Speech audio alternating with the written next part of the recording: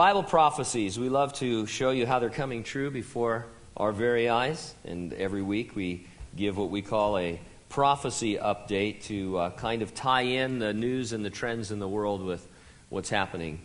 Every now and then there's a significant report about the probability of humans encountering alien life. The most recent was posted on several news websites, including the Huffington Post. The story I'll quote from was on a site called tgdaily.com. It was titled, "Astronomer Expects Alien Encounters Within 20 Years." Here are some excerpts. One group of Russian scientists thinks humanity will make first contact with within the next couple of decades. The genesis of life is as inevitable as the formation of atoms. Life exists on other planets, and we will find it within 20 years, said Andrei Finkelstein, director of the Russian Academy of Sciences Applied Astronomy Institute. So he's no slouch. While speaking at a world forum about the search for life on other planets, Finkelstein said 10% of the planets circling suns in the galaxy are similar to Earth. Finkelstein's institute runs a program that was launched in the 1960s, the height of the Cold War paranoia space race, to look for and send out signals to outer space.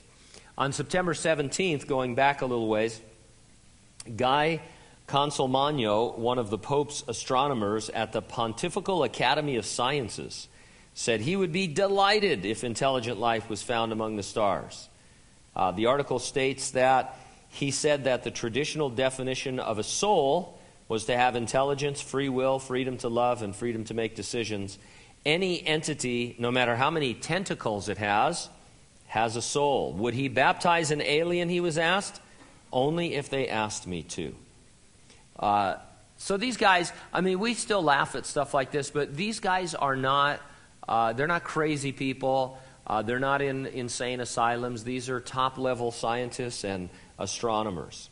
Why does any of this interest us as students of Bible prophecy? Well, according to Christian researcher Don Koning, and I quote him, he says, "The scriptures tell us that in the last days God will allow a great deception to take place. This deception may be one delivered by beings some people call aliens from outer space. It is no coincidence that there is a common pagan theological agreement among those in the occult, those in the New Age movement, and those that believe that we are being visited by aliens from outer space."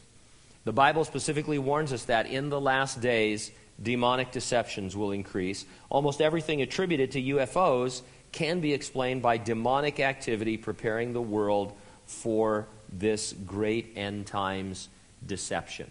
And so I don't know if you've noticed it or not, because you're rational and you probably don't follow these things, but more and more people are talking about alien encounters, and they're really excited about the possibility of extraterrestrial life.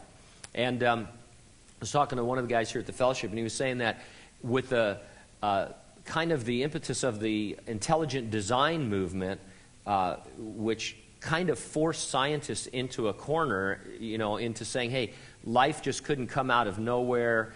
Design demands a designer, but they still don't want to keep God in the equation, and so they decided that that all of this comes from some superior extraterrestrial life. Yeah, that's it. They must have just went back and watched early episodes of the X-Files, but whatever they did, that's a current theory right now, is that extraterrestrials somehow are responsible for seeding our planet and for life, and that they've made contact throughout the centuries and that they will make contact again. Of course, Dr. Stephen Hawking, I like his approach to this, not a Christian approach, of course, but he said we probably don't want to make contact with extraterrestrials. It'd be like Columbus coming to the New World, basically, and didn't turn out too well for the Indians. So it's clear that if aliens are superior to us, they're going to wipe us out. And so I don't know what scientists are into, except that they're not into God. And so the interesting thing is that years ago we used to just slough this off, think of it as crazy talk, but it really ties into Bible prophecy because, one day millions of people are going to be gone. The rapture of the church is going to take place, maybe 1 billion people, who knows? And then there's going to have to be a deception. And I think people are being set up now to believe that there is some extraterrestrial influence in all of this. It's at least one possibility. And Koning goes on and he says this, Many today are buying into the facade that there are aliens from other worlds or dimensions. The world is being indoctrinated with books, movies, and New Age spirituality, teaching that these are superior beings and that they come from a more highly evolved civilization to help us realize that all are one and all are part of God. These beings are fallen angels and demons who will bring a great deception to all on the earth who reject God's truth. The huge amount of indoctrination preparing us to accept these alien beings from outer space should tell us that we must be very near the time of that great deception.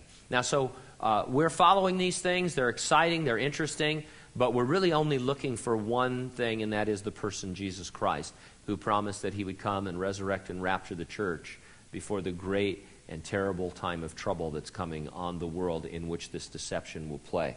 And so keep your eyes on the skies, keep looking for the Lord, get ready, stay ready, and keep looking up, because ready or not, Jesus is coming.